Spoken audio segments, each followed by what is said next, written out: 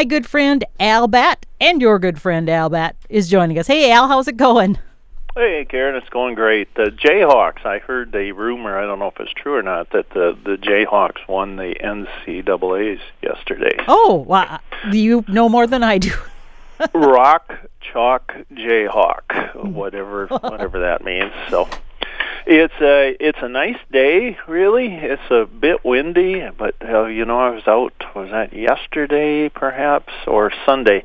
In a fox sparrow. No, what day? We got a little bit of snow, whatever day that was during the night. And a fox sparrow and a song sparrow were singing as I looked at raccoon tracks in the fresh snow, and the tracks look like tiny human handprints. They have 5 long digits shaped much like our forefingers and a thumb making up the front foot, and then 5 long digits with a more forward-pointing thumb and a larger palm pad made up the back foot. But it came up to a water that I have on the ground, and it looked just like like there was a infant out there walking around in the snow, and I'm glad it was a raccoon instead.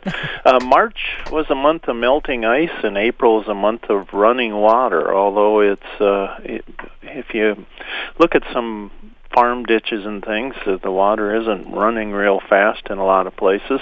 I watched a fox squirrel dig up a buried nut in the yard not long after, thanks to Gretchen Taylor. Reminded me I'd watched a nature TV episode featuring squirrels. It was delightful. The University of California at Berkeley researcher had discovered that the fox squirrels in her study remembered and located about 90% of the nuts they buried.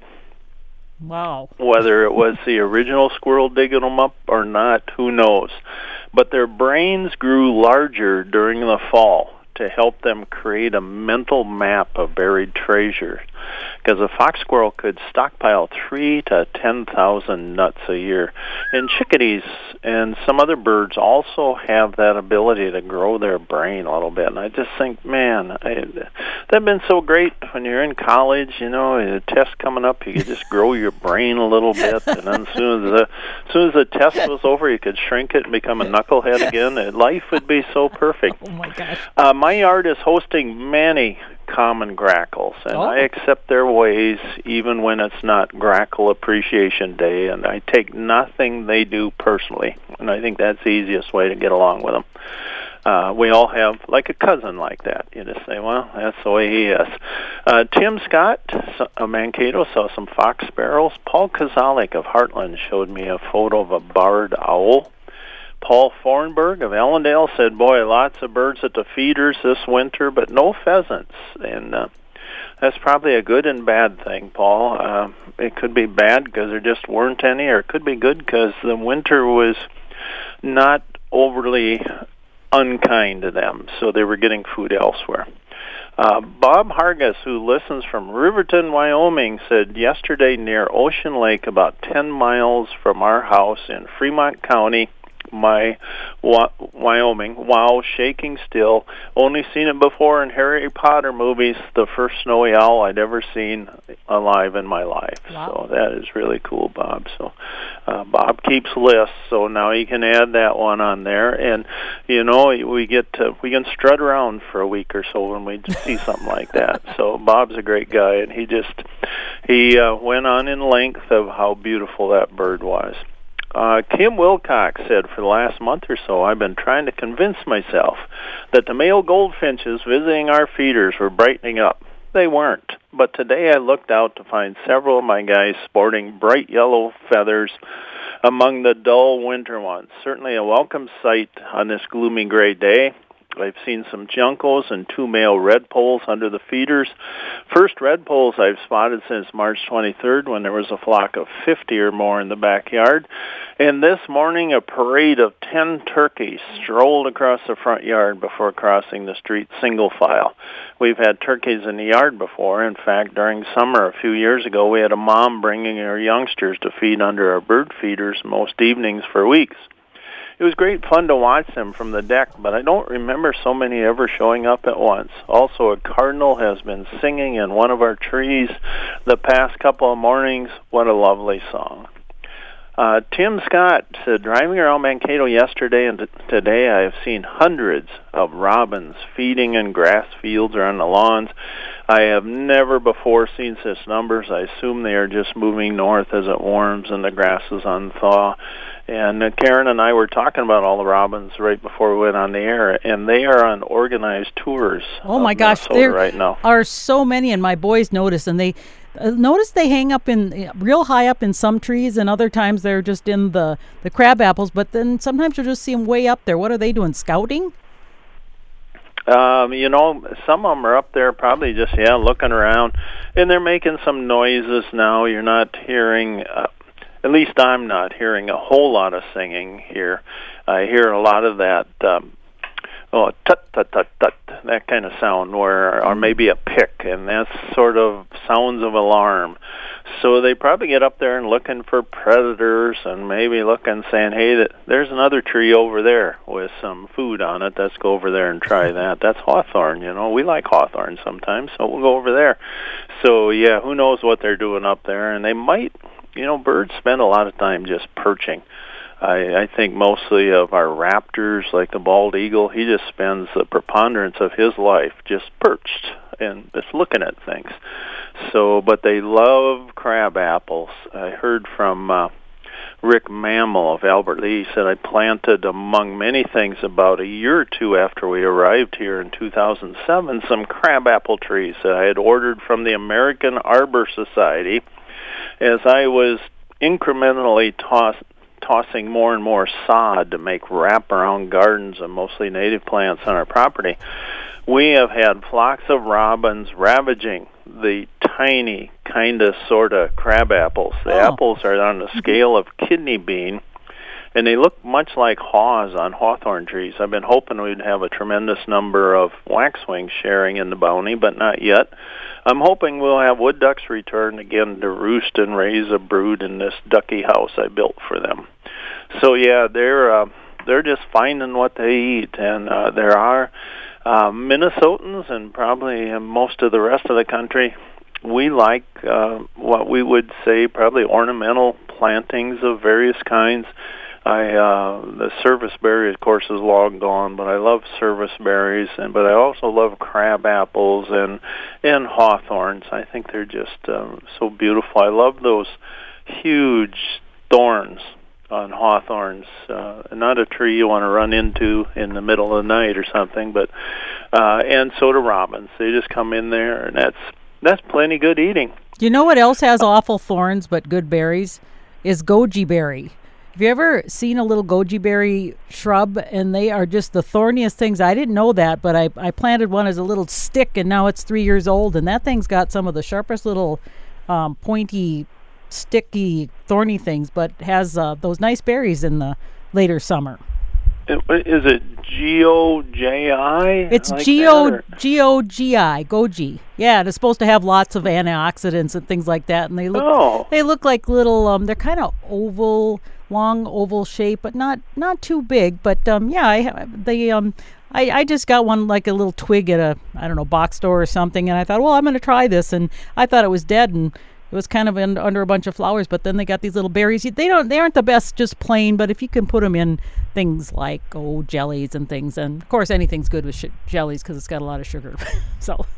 Yeah, and I'm not familiar with that. I learn something every day. Goji. It's the nice part about knowing so little. You just learn so much. See, Goji. Al, do you know what I saw yesterday that I thought was quite interesting? I was out at the lake house working outside, and there's still ice on the lake. I don't know about the lakes around you, but it's melting fast. But there was a speedboat out there going around.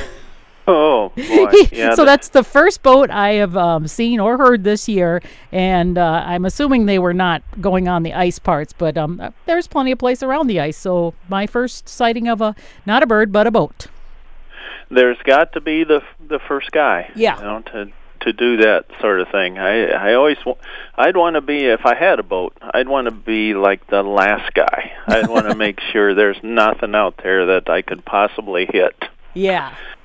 We heard from John from New Ulm, said his first sighting of the 2 sandhill cranes in his dad's yard.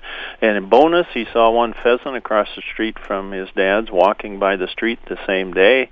He does have a new phone, and he will start it up one day. Yeah, he's fixing to, I guess.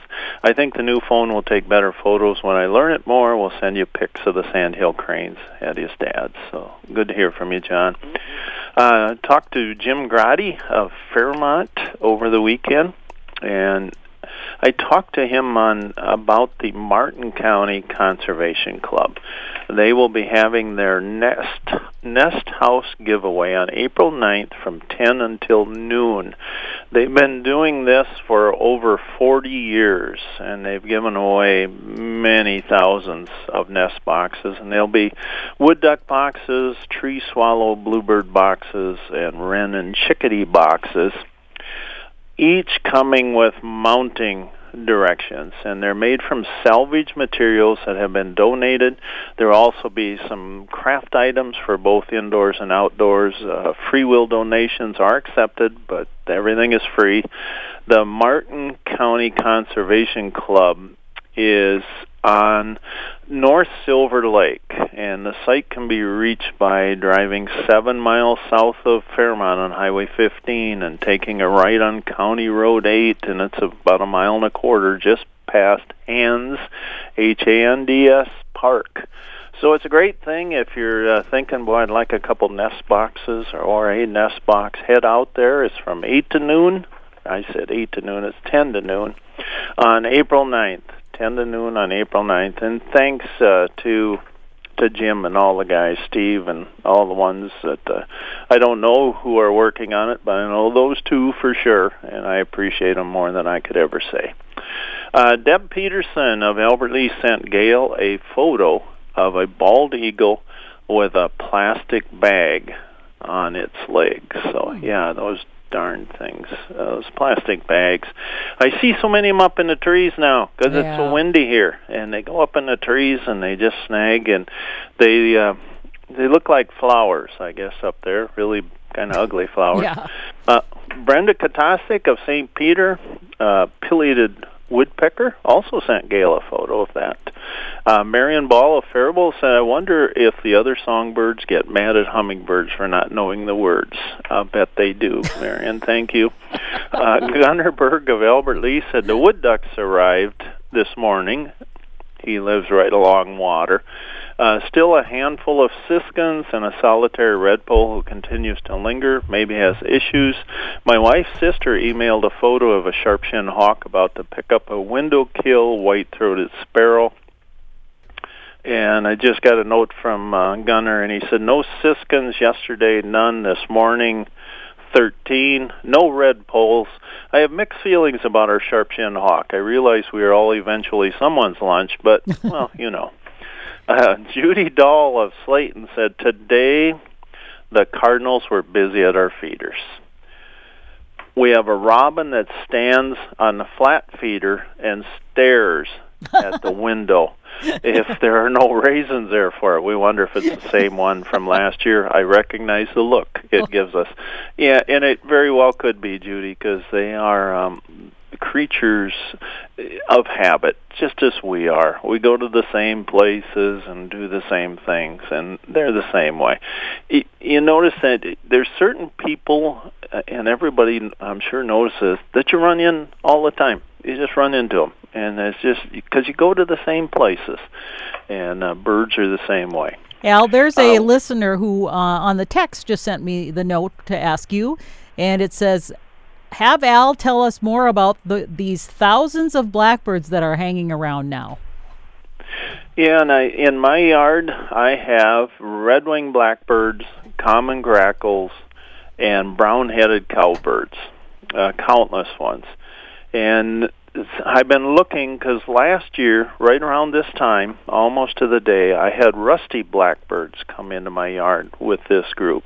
And I just love seeing rusty blackbirds, and we don't see many anymore. But yeah, and they are noisy, aren't they? Especially the red-winged blackbirds. They fill a tree, and when I say they fill a tree, they fly in, and the tree is filled with blackbirds. and they sing, and they talk about things. And the males, you'll see some females now. The female redwings look like, sort of a big sparrow, kind of a brown stripy color. And the males are those beautiful black ones with a little red and yellow or white on the wings, and they're going to territory. So some of them drop off here and there, and you'll see them out along the edges of bike trails out in the marshes, and they're all out there singing, "Look at me." And they are beautiful birds. I think the red-winged blackbird or perhaps a killdeer are the signs of spring for me. Those two birds, when they show up, I figured, it's spring now. And so they're a good share of them will be passing through, and it's like the Greyhound bus. I don't know if anybody ever rode one when they were young. I did. And we stopped at people's houses, I'm sure, and knocked on their door and asked if they wanted a bus ride, because we stopped everywhere, let people out, people got on. In this case, the red-winged blackbirds are in this giant Greyhound bus in the sky, and they're just stopping here, and they let a couple of them off here at the Batts, and then they go north a ways to the Petersons, and they let a couple more off there, and they just go that way as they head north. And I like having them. I like red-winged blackbirds. I like that sound. I like seeing this tree that just turned into a blackbird. And thanks for asking. I like hearing from you. A listener says, "What kind of bird is Big Bird?" Yeah, he's a really big one. I'm glad he doesn't come to my bird feeders. Just think what he would do to a bird feeder. I checked my field guides. He's not in there. He's 8.2 feet tall, and he loves bird seed milkshakes. I know that. Oscar called him an overgrown meadowlark. And when he was on Hollywood Squares, Big Bird, who was the host, Peter Marshall, I think, said, "What kind of bird are you?" And Big Bird responded saying, "I'm a lark." But Big Bird told Bob Hope that Big Bird's mother was a yellow-breasted, hornswoggle talking tiki, and his father was a yellow-winged, liver-lilied fender bender. And in an interview with the Toronto Star, Big Bird called himself a giant golden condor. And in the book Sesame Street Unpaved, it says Big Bird's scientific name is Bigus canarius, a big canary. And in a celebration of me, Grover, Big Bird said, "My grandpa was an emu. They can't fly, but they can run. Every fall, Grandpa ran south for the winter." In an interview with TV Guide, Big Bird said, "I'm not a turkey, I'm a lark." In Everyone Makes Music, Big Bird sang Rockin' Robin and remarked, "Actually, I'm a canary." And he made a video, or he or she made a video for Wired, and Big Bird said, "I've been told I'm a lark." Oscar says, "I'm part homing pigeon, but I'm a biggest canarius."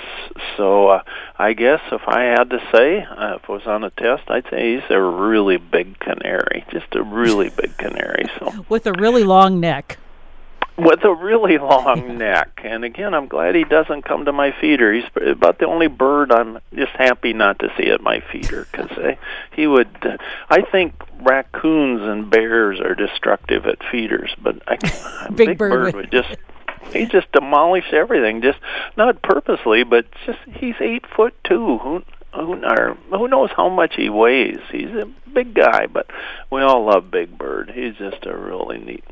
Listener asked, "Do both sexes of robins sing?"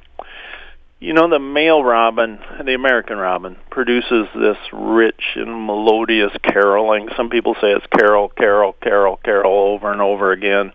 Others say cheerily, cheer up, cheerily, cheer up. And males and females produce a variety of calls and notes, the most familiar being a spirited, that tut-tut-tut or pick given as an alarm call in response to predators.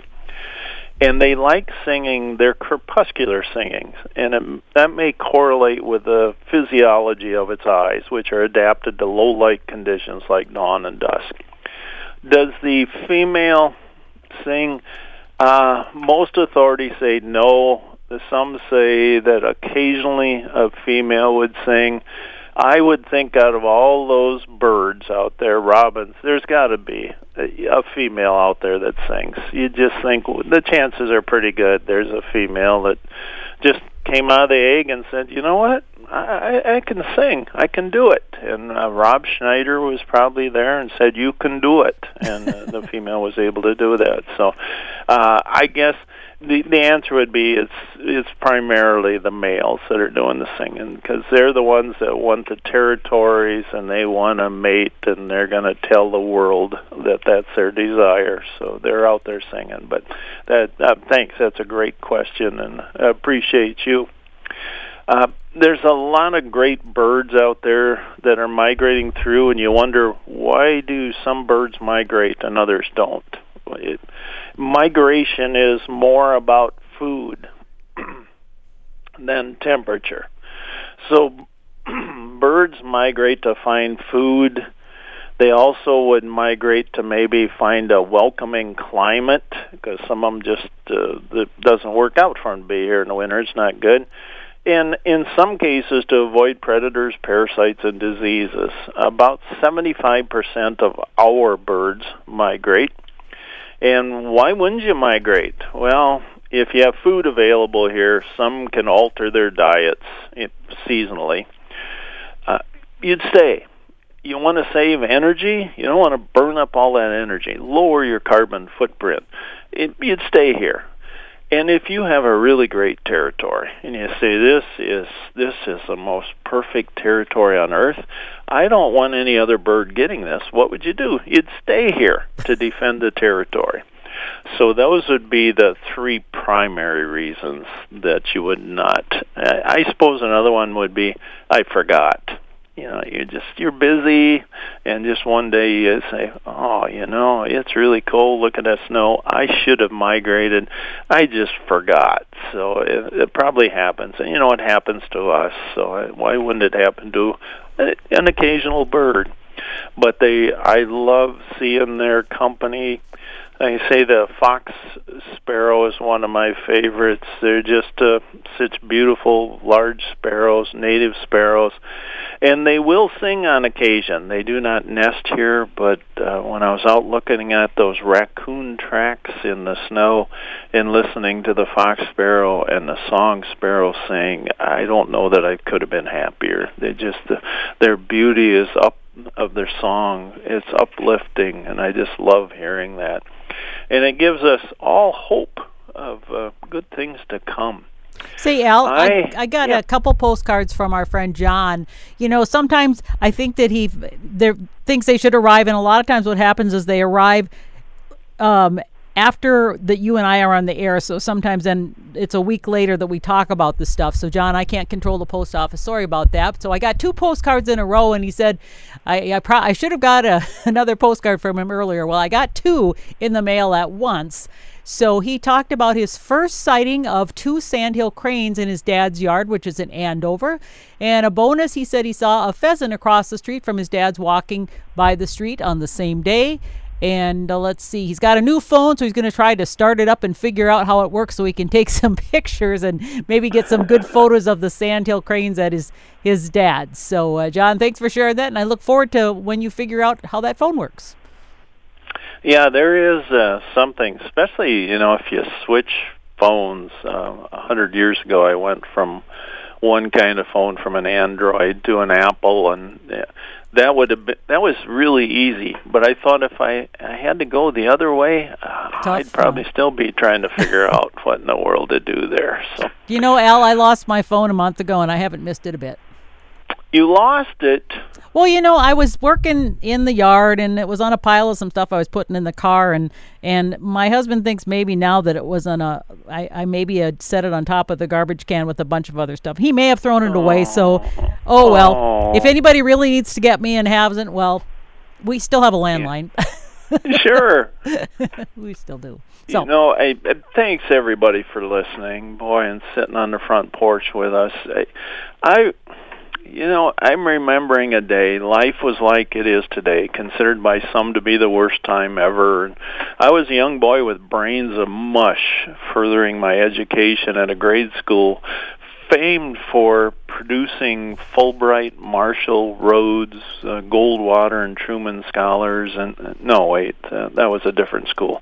And anyway, I was there, and I was instructed what to do in case of an atomic bomb attack. And I was supposed to put my head under my desk, duck and cover, because apparently those desks were indestructible. And my melon found the company of petrified chewing gum comforting there. And I thought the best defense against a bomb was to be in bed when it went off. The bomb was scarier than the legendary boogeyman or the brigades of hobgoblins and banshees. No one I knew, including me, had ever seen a boogeyman, hobgoblin, or banshee, but I had seen the bomb. We were regularly shown an heirloom film strip about the bomb. The film strip had been passed down from generation to generation, and it invariably burned in two while it was showing, and another splice was added to the numerous fixes already in place, making it possible for the film to pass through the film projector. The film strip was poorly done, with monotone voices droning on about the effects of the bomb in a matter-of-fact way, and the graphs adding a stutter. Even with those weaknesses, it was the most terrifying film I'd ever seen. I saw the flick so many times. Even after seeing it so often, it shocked me each time the mushroom cloud appeared on my classroom screen. One day, as the image of the mushroom cloud was on that screen decided all on its own to roll itself back up in its metal case. Whoosh, flap, flap, flap. It scared us poor innocent children out of 3 years of life. Frantic hands were raised to request urgent visits to the lavatories. I hope nobody gets that scared ever. That's what's so nice, going out and listen to the sparrows. It's not scary at all. Thank you all for listening to me. I appreciate you. Do something wild today. Get out there and look at a bird. Thank you, Karen, as always, for your wonderful, wonderful company. And once again, thanks, everybody. It's great hearing from you. You have wonderful stories. Thank you, Al. We'll talk to you next week. Happy bird watching. All right. Bye-bye. Bye-bye.